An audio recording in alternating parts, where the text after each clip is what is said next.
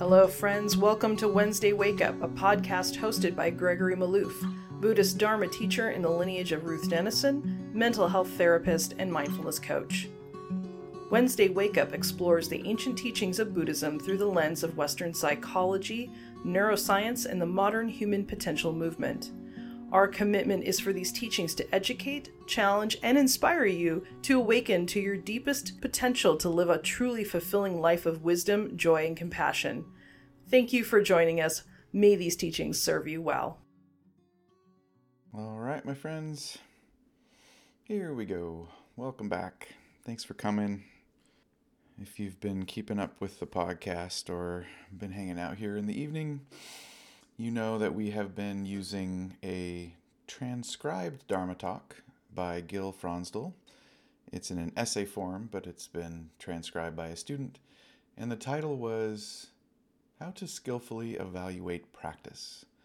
And so we started in January at the first of the year. Seemed like an appropriate start to evaluate our practice. And so we're moving through that essay still. I found it really fruitful to review. I've really enjoyed it. So I wanted to read the next paragraph and then make some comments as I have been doing. So this part of Gil's talk is titled Understanding the Instructions. So in the context of evaluating practice, the focus here is to be evaluating to what degree we think we understand the instructions clearly enough that we're practicing in a regular fashion in a way that is getting us to the goal as we see the goal defined. So I'm just going to read these few paragraphs here, and then I'll make some commentary. You may be strongly motivated, but not know how to do the practice. I meet plenty of meditators who are vague about what they are actually doing in meditation, beyond simply relaxing and trying to have some focus. Some people know the basic instructions, but not much about how to practice, especially with the difficulties that may occur while attempting to act on that instruction. Some people who do mindfulness meditation may know how to be mindful of their breath or their body sensations, but have little understanding about how to be mindful of emotional states or mental states. In insight meditation, there are a whole series of instructions for working with the breath, body, emotions, thoughts, quality of mind, and intentions, as well as for walking meditation and mindful speaking. It is useful to know them all. Do you understand what the relationship is between meditation practice and your daily life?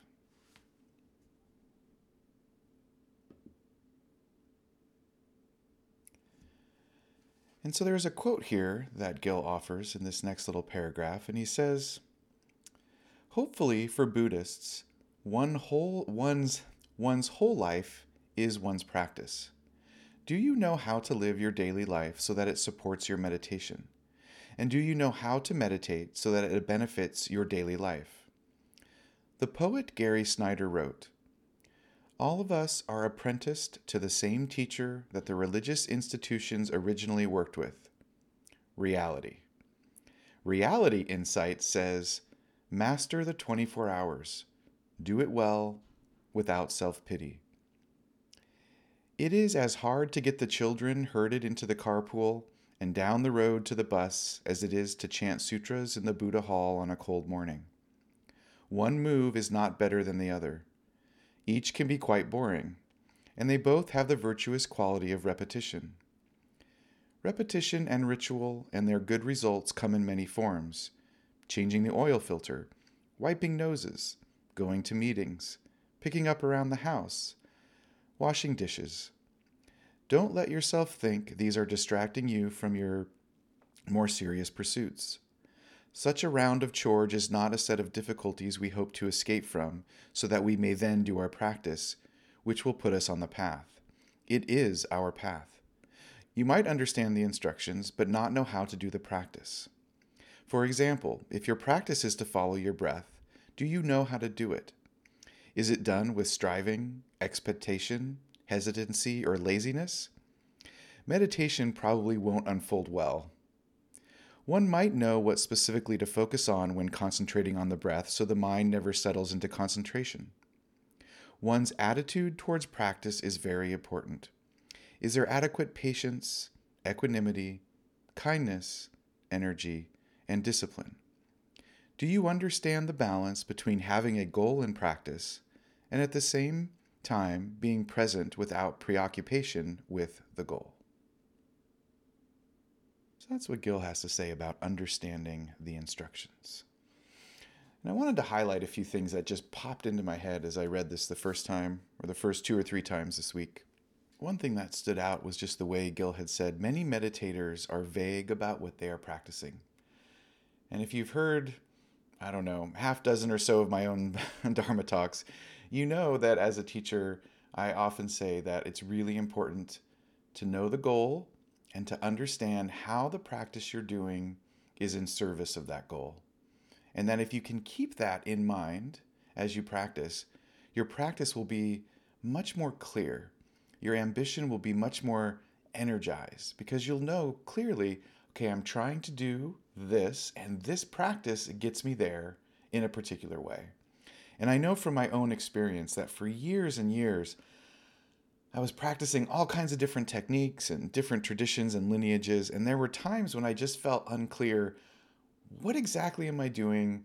What's next in my path? And how do I figure that out? How do I sort of get a GPS towards enlightenment and figure out what am I supposed to be practicing? So when Gil says many meditators are vague about what they are practicing, that totally hits home for me because there's numerous times in my practice where it just feels like I kind of know what I'm doing, but at the same time, I wish I had some more guidance. I wish I had some more direction as to where I was going. Sometimes it feels like, when you're using I don't know, Google Maps or something, and it only gets you so close to where you're supposed to be, and then you're kind of looking for the address on the house and trying to figure out, you sort of know you're in the ballpark, but you're still trying to figure out, you wish you had just a little bit more clarity about where you were going and what it was going to look like when you get there. That's my sense of this idea of vagueness around the practice. And Gil says that it's about understanding instruction. So I was contemplating that in my own experience, and this is what came up for me. I had this memory come up that when I was in college in my undergrad, full disclosure, I was such an ass in college back in those days. I was not I wasn't the illuminated being you see before you today. Man, I was so arrogant and so clingy and so much aversion. Wow. Yeah. So I ended up getting in an argument with another meditator about a comment she had made. So she made this comment that there was no wrong way to meditate, right? Her declaration was there is no wrong way to meditate. Anything that you do kind of while you're on the cushion or anything you do in life is basically meditation, and there's no wrong way to meditate. Now, the self that was showing up in life back then took offense to that statement because I knew quite clearly and with real certainty that there was a right way to meditate because my way was the right way. So certainly I knew that she was wrong immediately because her way was different than my way. And so just to clarify, I was just getting into Zen at the time, but I was really strongly practicing transcendental meditation, which was, if those of you don't know, it's mental fabrication, verbal fabrication around a mantra, and jhana practice. That's the primary basic practice of transcendental meditation. And she was practicing Tibetan Buddhism. And I was not that familiar with Buddhism at the time. So of course, she was wrong. I knew what I was doing because my practice worked and the instructions that I got were working. So there can't be two sets of instructions that are right. So we had this argument, which was really funny because we ended up being friends during college and then we lost touch. And 20 years later, she stumbled upon the Wednesday Wake Up podcast and reached out and offered a little Dana and said, I wish you the best. I'm so stoked that you're still a meditator after all these years, and just said reminded of all the conversations we had 20 years ago about meditation when we were in college. Anyway, the point I'm making, of course, is that what is the right way to practice? So for me, I had the right way. And then what happened was something interesting. A couple years into college, some teachers from the Goenka tradition came to the school and gave this whole presentation on Vipassana practice. And again, I had this moment that I clearly remember, to the degree my memory is accurate. I was sitting with a friend of mine, and we're in the lecture hall, and these teachers are talking about body scanning and body-based meditation and body sweeping. And I remember turning to my friend and saying, these people are crazy. This is, what kind of meditation is you're sweeping your body? Like, that's not meditation practice. And I totally remember thinking, this is wrong. This is not something I want to be involved in at all. Because my practice was so right. It really was right for me. And then a year later, as part of a class in college, I went and did a Goenka retreat, which was my first real introduction to Buddhism. And about 3 days into the retreat, I had this big insight, and I thought, oh, this is the right way to practice. This is definitely, this is the right way to practice. It's so obvious that this was actually the right way to practice. And clear as day, I could see that I had gone awry somehow in my previous meditation and was just hooked on the Dharma at that point. And so, I'm practicing in the Goenka tradition for quite a few years. And I remember that there got to this point where I started learning about other Buddhist traditions, and so I was kind of branching out. I ended up meeting Robert Beatty, who was my preceptor, right, who I received transmission from, and I met Robert, and Robert, of course, is in the American Buddhist tradition, which is a sister tradition to Goenka's, as Ruth Denison is in this lineage and is a Dharma sister to Goenka. And so I met Robert, and Robert introduced me to kind of American Buddhism proper, which is more of a fusion of several different dharmas in one, along with some other Western stuff. And it's so what my heart needed at the time. And I remember talking with him and thinking, oh, this is the right way. This is definitely the way I need to be meditating. And so again, my practice evolves, and now I'm really, I've got it now. Like, this is the right way to practice. Like, this makes sense. And so years later, I get introduced to the Thai forest tradition of Buddhism, right, which I hadn't stumbled across before, and the monastics. And suddenly I'm studying the suttas and just totally getting into the Thai forest, Achan Cha, Achan Samit, the whole thing. And I'm enamored with the monastics and really interested in the suttas. And I have an insight once again. Oh, this is the right practice. This is the true teachings of the Dharma. So my whole experience in the Dharma is moving around from practice to practice, waking up to other perspectives of this amazing Buddhism, right? What we call Buddhism. And every step in the way thinking, oh, okay, this is the right way. This is the right way to do it. And so one thing I've learned over time, when I look at how my practice has evolved, is that I have basically stayed within this eightfold path model, and I've landed in Theravada Buddhism now as kind of my basic practice. And I can look at my practice and I see all this wisdom and inspiration from these different teachers that I never abandoned. I just kept expanding and deepening my practice as a meditator. And though I have a basic lane that I stay in, I've come to see that my practices have been integrated over the years. And now I have a basic orientation to the Dharma that makes sense, but it's not in the context of right and wrong. It's in the context of, do I understand the instructions of what I'm practicing? And do I understand where I'm going with my practice? Instead of this absolute trying to find the right path, my practice is focused on, in this moment, what is skillful, right? It doesn't mean I'm not on a path. I'm certainly on a path, and it has certain boundaries. But the main thing is that I understand the instructions of the practice. I know where it's supposed to be going, and I know what it looks like for it to be maturing as I move through my days, as I move through my year, what I'm supposed to be doing, why I'm doing it, and how it serves this larger goal of awakening. And what I've come to see for folks on the path is kind of this, I'm going to use a highway metaphor here. I don't know if this will land for folks, but this is kind of how I perceive it now after almost 30 years of practice.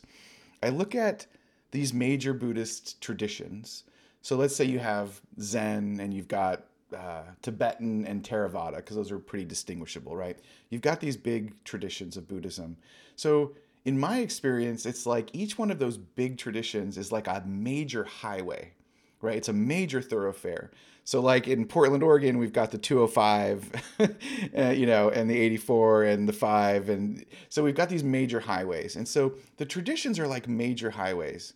And then on each of these major highways, you've got many different lanes, which are these different lineages, which are expressions of these major arteries of Buddhism, right? And so you might be in a particular tradition, which is a highway, but then on that highway, so for me, you've got maybe Thai forest, and then you've got Burmese Buddhism and maybe American Buddhism, but they're all Theravada oriented. They all have a particular orientation. And yet, each one of those lanes is quite different from the other. Each one has a particular set of instructions based on the teacher that's teaching in that lane, so to speak. And as we move around in our exploration of Buddhism or the Dharma or meditation, depending, we might move from the one highway to another.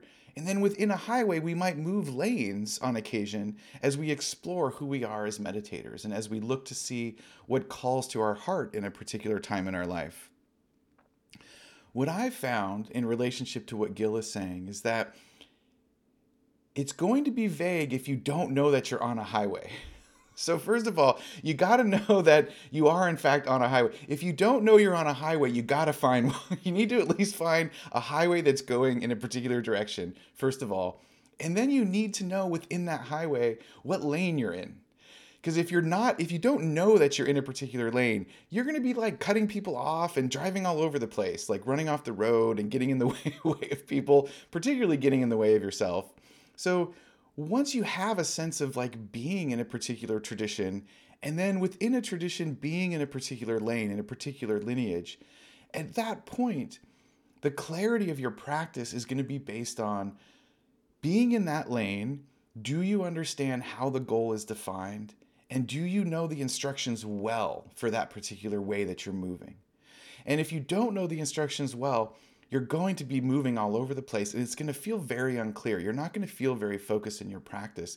And it's going to be difficult moment to moment to pick what's skillful, right? What's skillful in this moment that leads to my long-term happiness and well-being? What am I supposed to be doing? That we always ask ourselves. I mean, granted, on any day of the week, I can sit on the cushion and think, God, did I lose my way here? It's like, what am I supposed to be doing? Can't find my breath. The hindrances are everywhere.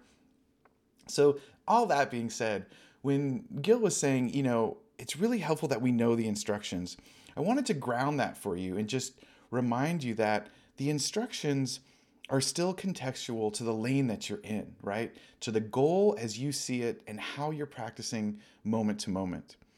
And, one of the things that we can ask ourselves if we feel like we're unclear about the practice, I've put together several questions that I always remind myself of if I get confused about where I'm going.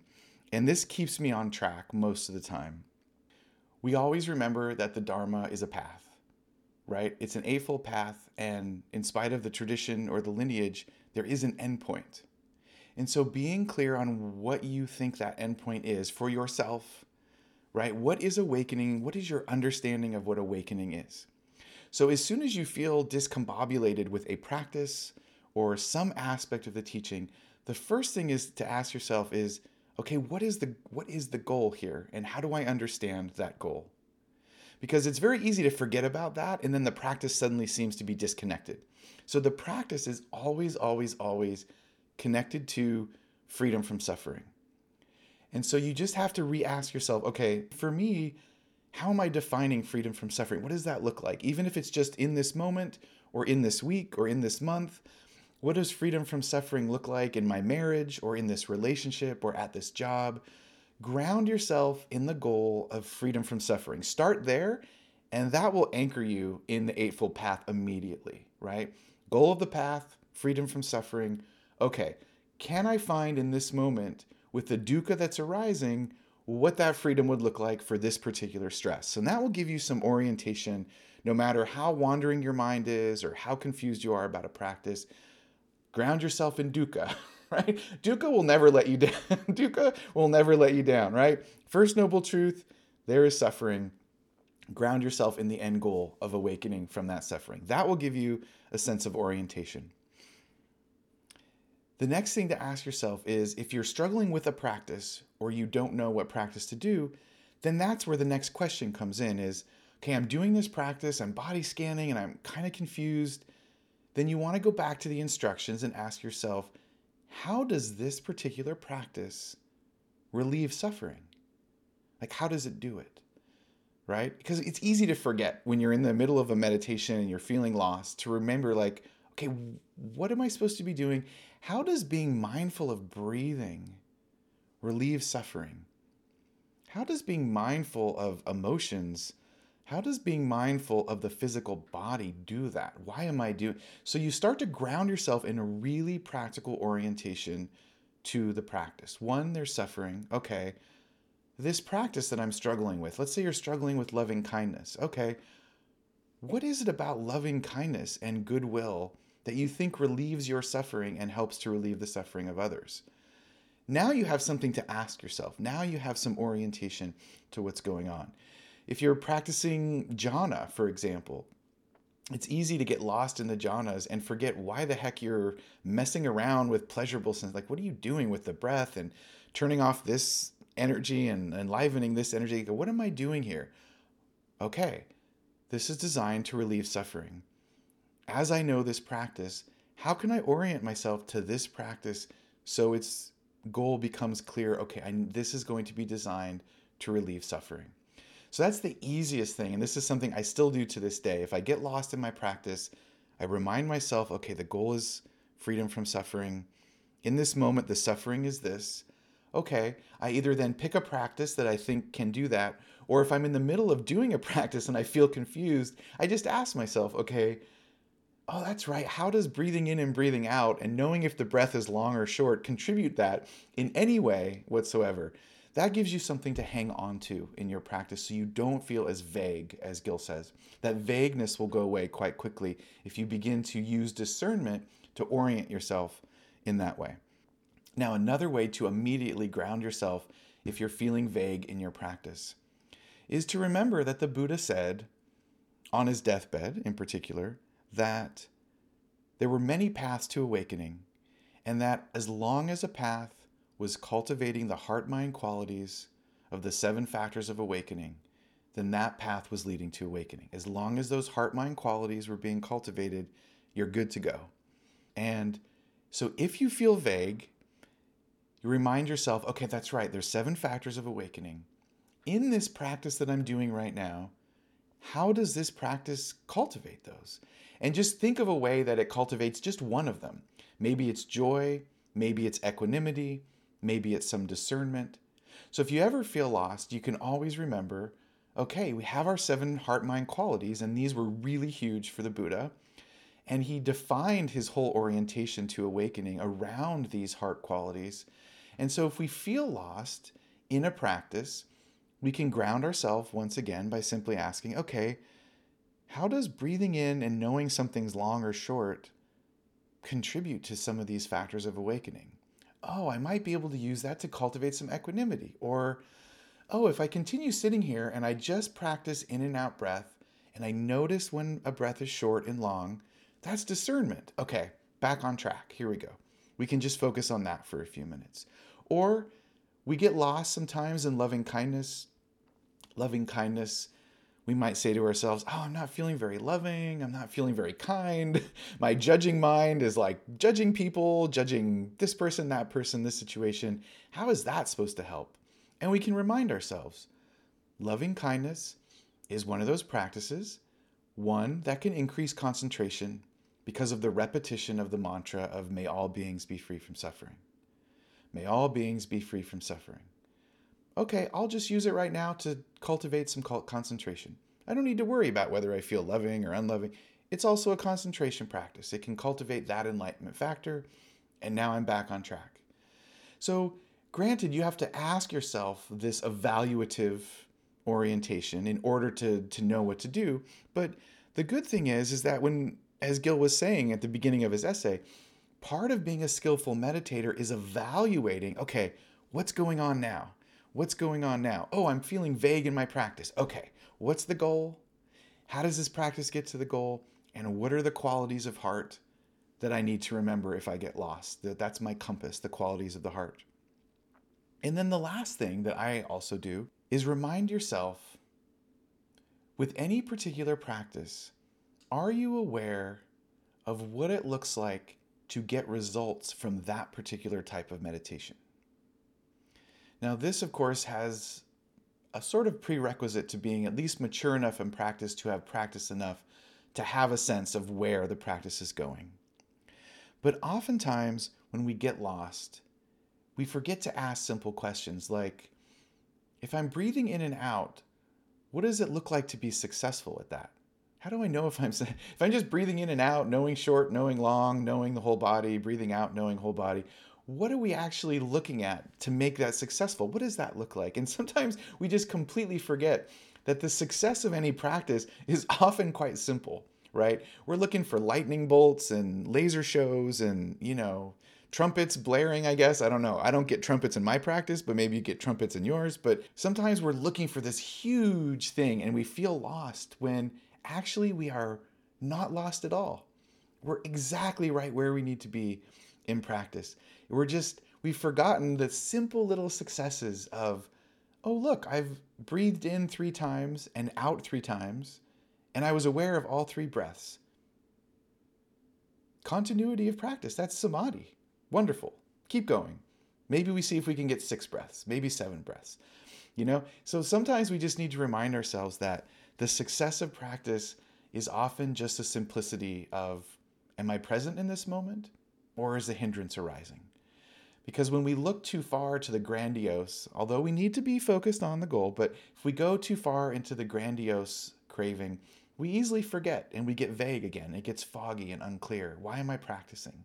Why am I practicing? I had a couple days this week that were very vague. And they were very vague for a reason I'll get into in a bit. But it was very vague because my attitude towards the practice was kind of like, I'm kind of tired. I don't really want to be doing this. I know I should be doing it, and I know I'll feel better after I do it. But my attitudinal orientation was just kind of like, I'm feeling kind of lazy. And so there was a vagueness to it. I was kind of body scanning, kind of breathing, kind of mantra-ing whatever I was doing. I did some loving kindness, but I was being lazy with it. Just kind of like, yeah, may all beings be well, whatever. I need to go on to something else. I was just feeling very lazy and tired, like a couple days, like as the weekend moved into the week. And then on that 3rd day, like I noticed, oh wow, my practice has been kind of like vague. And I just reoriented. I reoriented and was like, okay, I'm going to be ardent and alert and mindful. And I'm going to really sit. I'm going to sit and do the work. And that next sit was much better, less vagueness. I was just oriented. The reason I mention that is that Gil says in this paragraph this week that even though we're doing the technique and even though we understand the instructions, is our attitude oriented towards practice, right? Is our attitude oriented properly towards practice?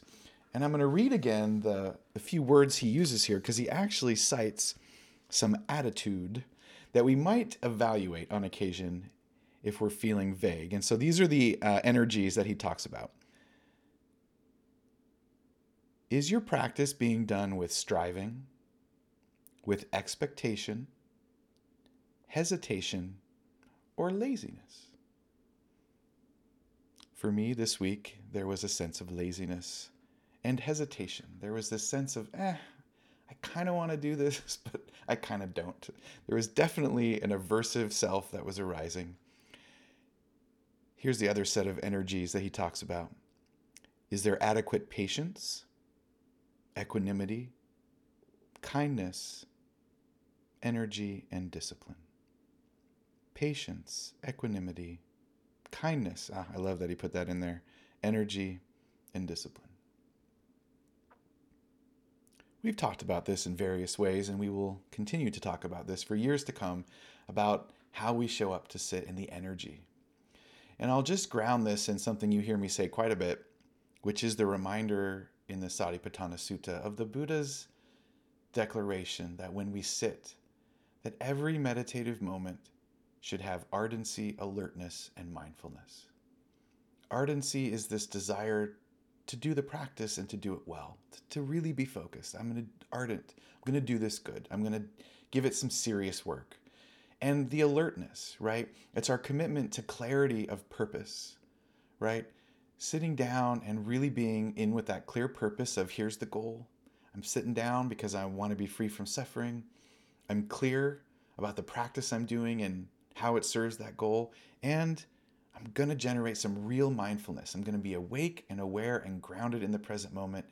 And with those three energies, I'm going to relax into refuge of presence. And that attitude becomes the energy of the present moment. And from that ardency and that alertness and mindfulness, we can then flavor it with some kindness, right? We can flavor it with some self-compassion. We can flavor it with some sense of discipline. What I love about this sentence here that Gil mentions is that he actually has kindness and discipline in the same sentence. Because oftentimes when we think of discipline, we think of overachieving, we think of grasping and clinging. And discipline can simply mean my butt hits the cushion and I'm going to have a good sit. I'm really going to be here. I'm really going to be present. And in that presence, there's joy and kindness. But the discipline is the commitment, right? The ardency to really show up in that moment. And when we find that there's the vagueness, when the vagueness comes in, and it comes for all of us and it will continue to come. So you're not gonna slay the dragon of vagueness, just so you know. That is not our goal. You're not gonna eradicate it somehow. Vagueness is always gonna rise. There's gonna be times where mindfulness is just dull and you can't see anything in there and it's just I don't know what's going on. But at least we can show up with the intention, right? To get on track and to see, okay, remember the instructions. And another thing, I really liked how he mentions the instructions, right? Because going back to the argument that I had with my friend, the woman who became my friend actually through college, one of my arguments with her at the time, I can't believe I remember this after all these years. One of my arguments at the time was about instructions. That I was already knowing quite a few meditators who didn't have a sense of the instructions of their practice. They really didn't know what's step A, what's step B, what's step C. And my interpretation of that, even now as a teacher, is that sometimes we think that somehow, I don't know how we get this in our head, but we think somehow instructions or following instructions are counterproductive to meditation. Meditation should be free of instruction somehow, because if it's really peaceful and it's really present moment, somehow instructions interfere with the practice somehow. And I can kind of see why that is. If we're too attached to the instructions, then by all means, then we're just driving all over the place, of course. But we have to first know the instructions in order to know how much freedom we can then move within the basic instructions. Again, bringing this back down to the image I had of having several different lanes, right, on a highway. So if each lane, what did I say? If each lane is like a lineage, right, and you're in that particular lineage and you're walking a particular path, within the lane, you can move around. You can go to the far right of the lane. You can drive in the center of the lane. You can be far to the left. And as you're driving, hey, if you need to swerve, you can move to the left and move to the right. You're still moving forward within the instructions because you still need the creativity and the aliveness, right? And the fun. But that fun that you toss on into your practice, that creativity you use in your practice, still has to be within the bounds of the lane, within the instructions of the path. So it's both bound by discipline and instruction and a bit of rigor, but there's also room for expansiveness, right? For some freedom of choice within your practice. You can move in a 40-minute meditation. You can drive a little bit to the left and engage in some loving kindness. You can then swerve back to the right and do some body scanning. Then you can come back and do more loving kindness, or you can switch to your mantra. You've got a lot of freedom within your practice.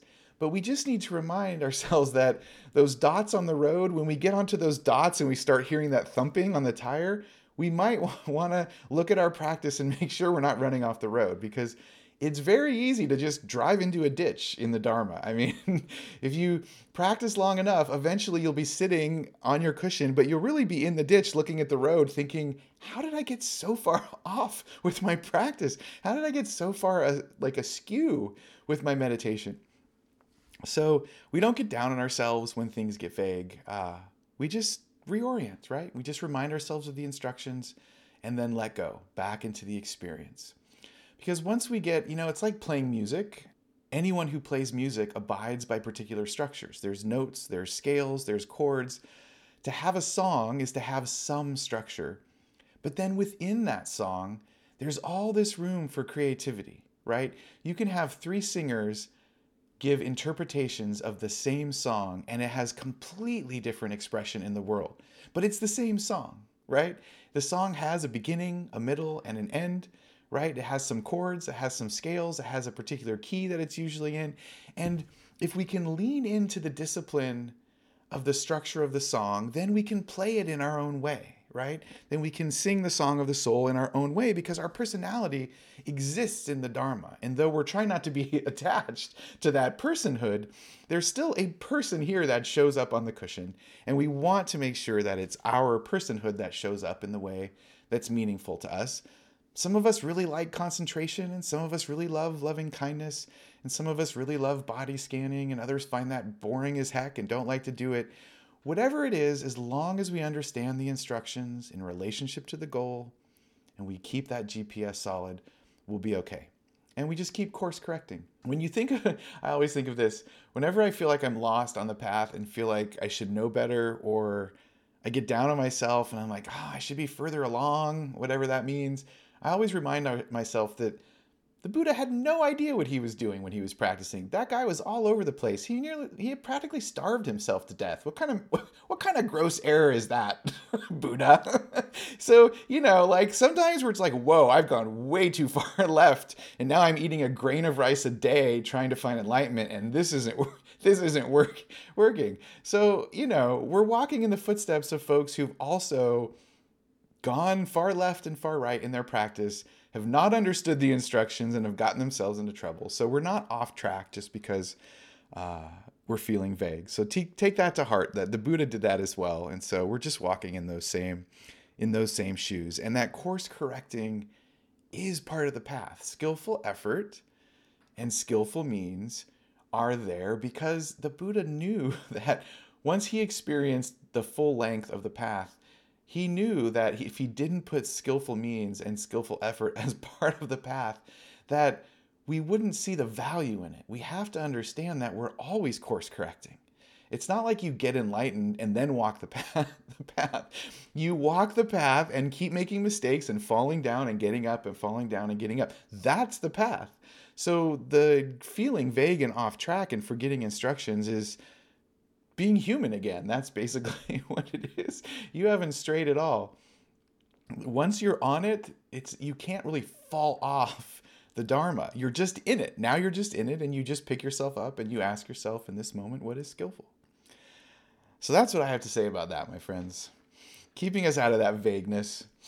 Man, I never get over this vague thing, and I never get over, sometimes I feel confident and I feel like I'm on my Dharma game and everything's great. And other times I can't seem to find the Dharma to save my life. And I'm like, where is it? Where is it? All I see is hindrances everywhere. It's craving and aversion and grasping and pushing away. And I can't find the tranquility, and I get worried. It's like, why is there's not enough tranquility in my life or something like that. So we're all in the same boat. We're just bobbing and weaving together on it. So thank you, my friends, for sharing in the Dharma with me and being on this path. And I look forward to much more time being vague and then getting clarity with you all as we move forward.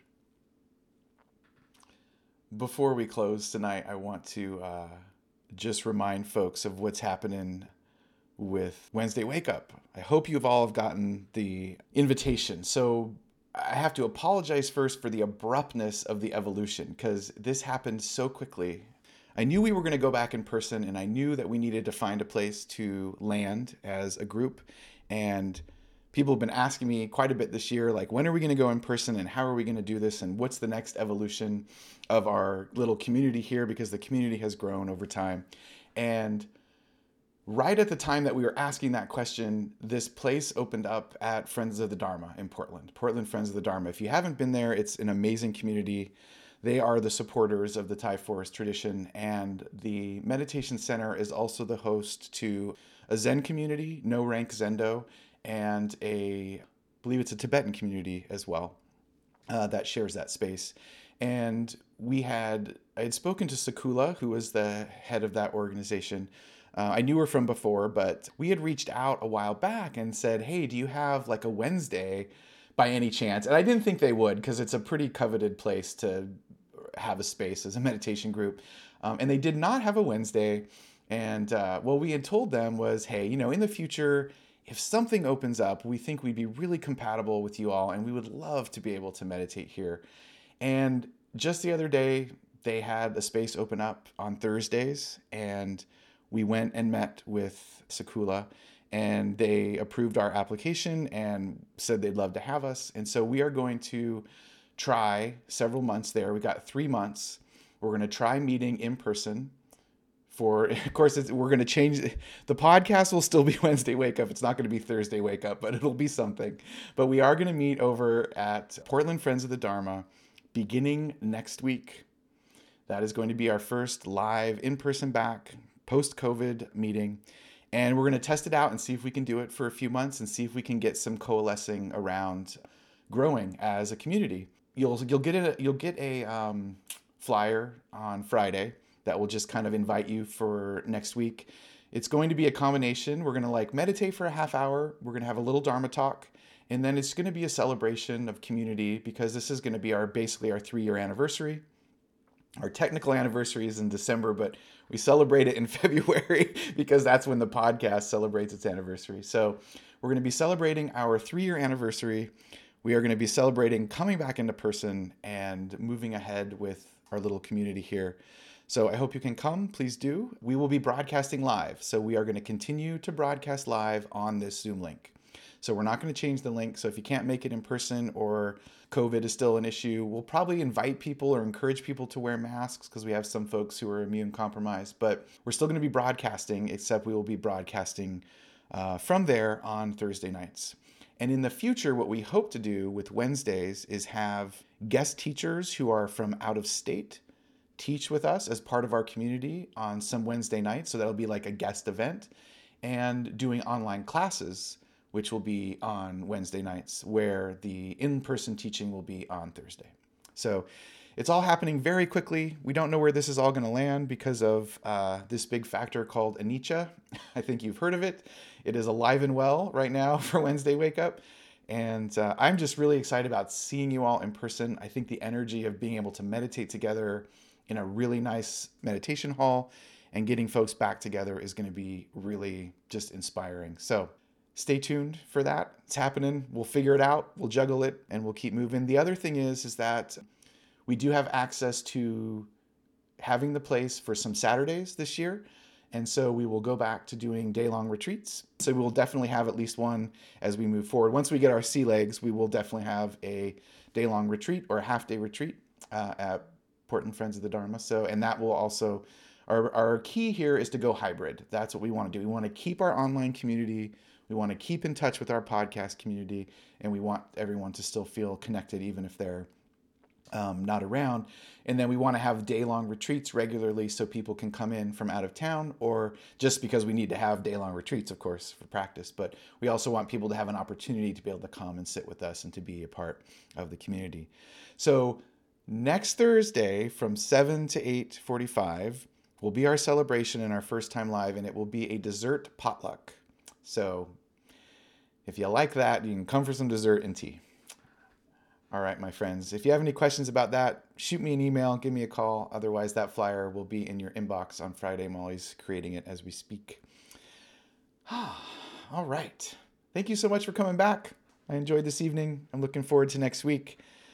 For those who have to go, be safe, be well. Much love to you. And those who can stay, we'll do 2 or 3 minutes of some ending loving kindness. Take care, my friends.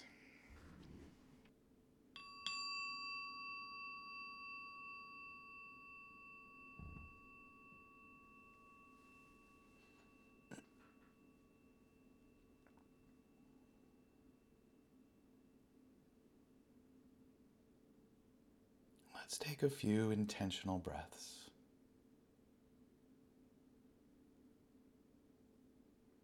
And with a sense of mindfulness and ease, let's really intend to breathe in a way that feels good.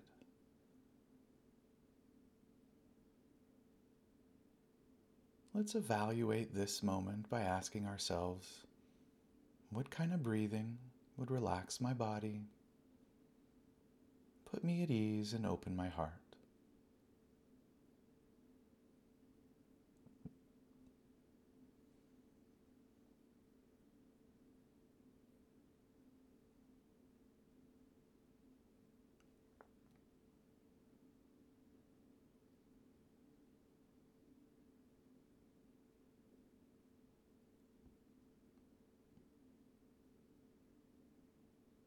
Take notice after an evening of meditation, Dharma talk, and being in community. How do you feel, and how do you know it?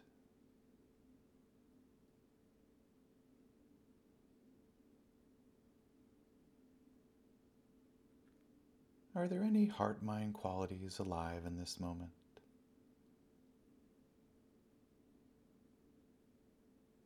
A sense of equanimity, perhaps? A touch of joy or tranquility? Perhaps some mindfulness, some concentration, some expansion, contraction of the heart and the mind. We just notice the truth of this and welcome it.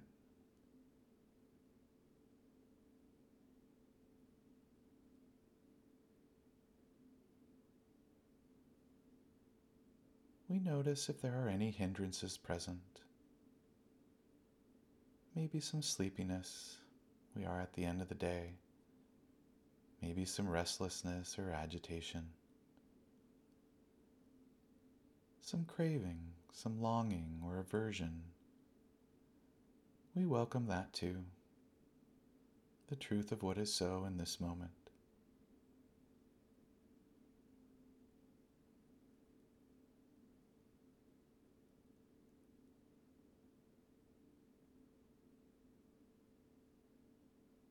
No matter the truth of our experience with this breath,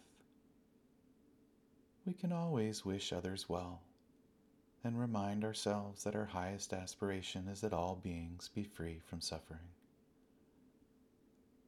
and that our practice may liberate our own hearts so we can show up in the world as kinder, gentler, compassionate beings.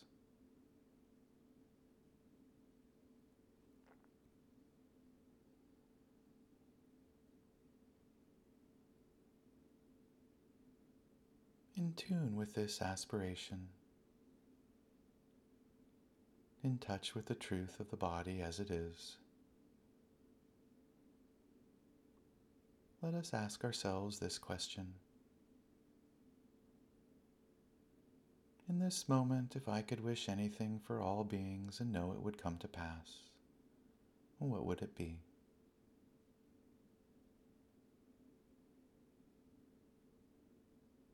Allow that blessing to come into being with each breath.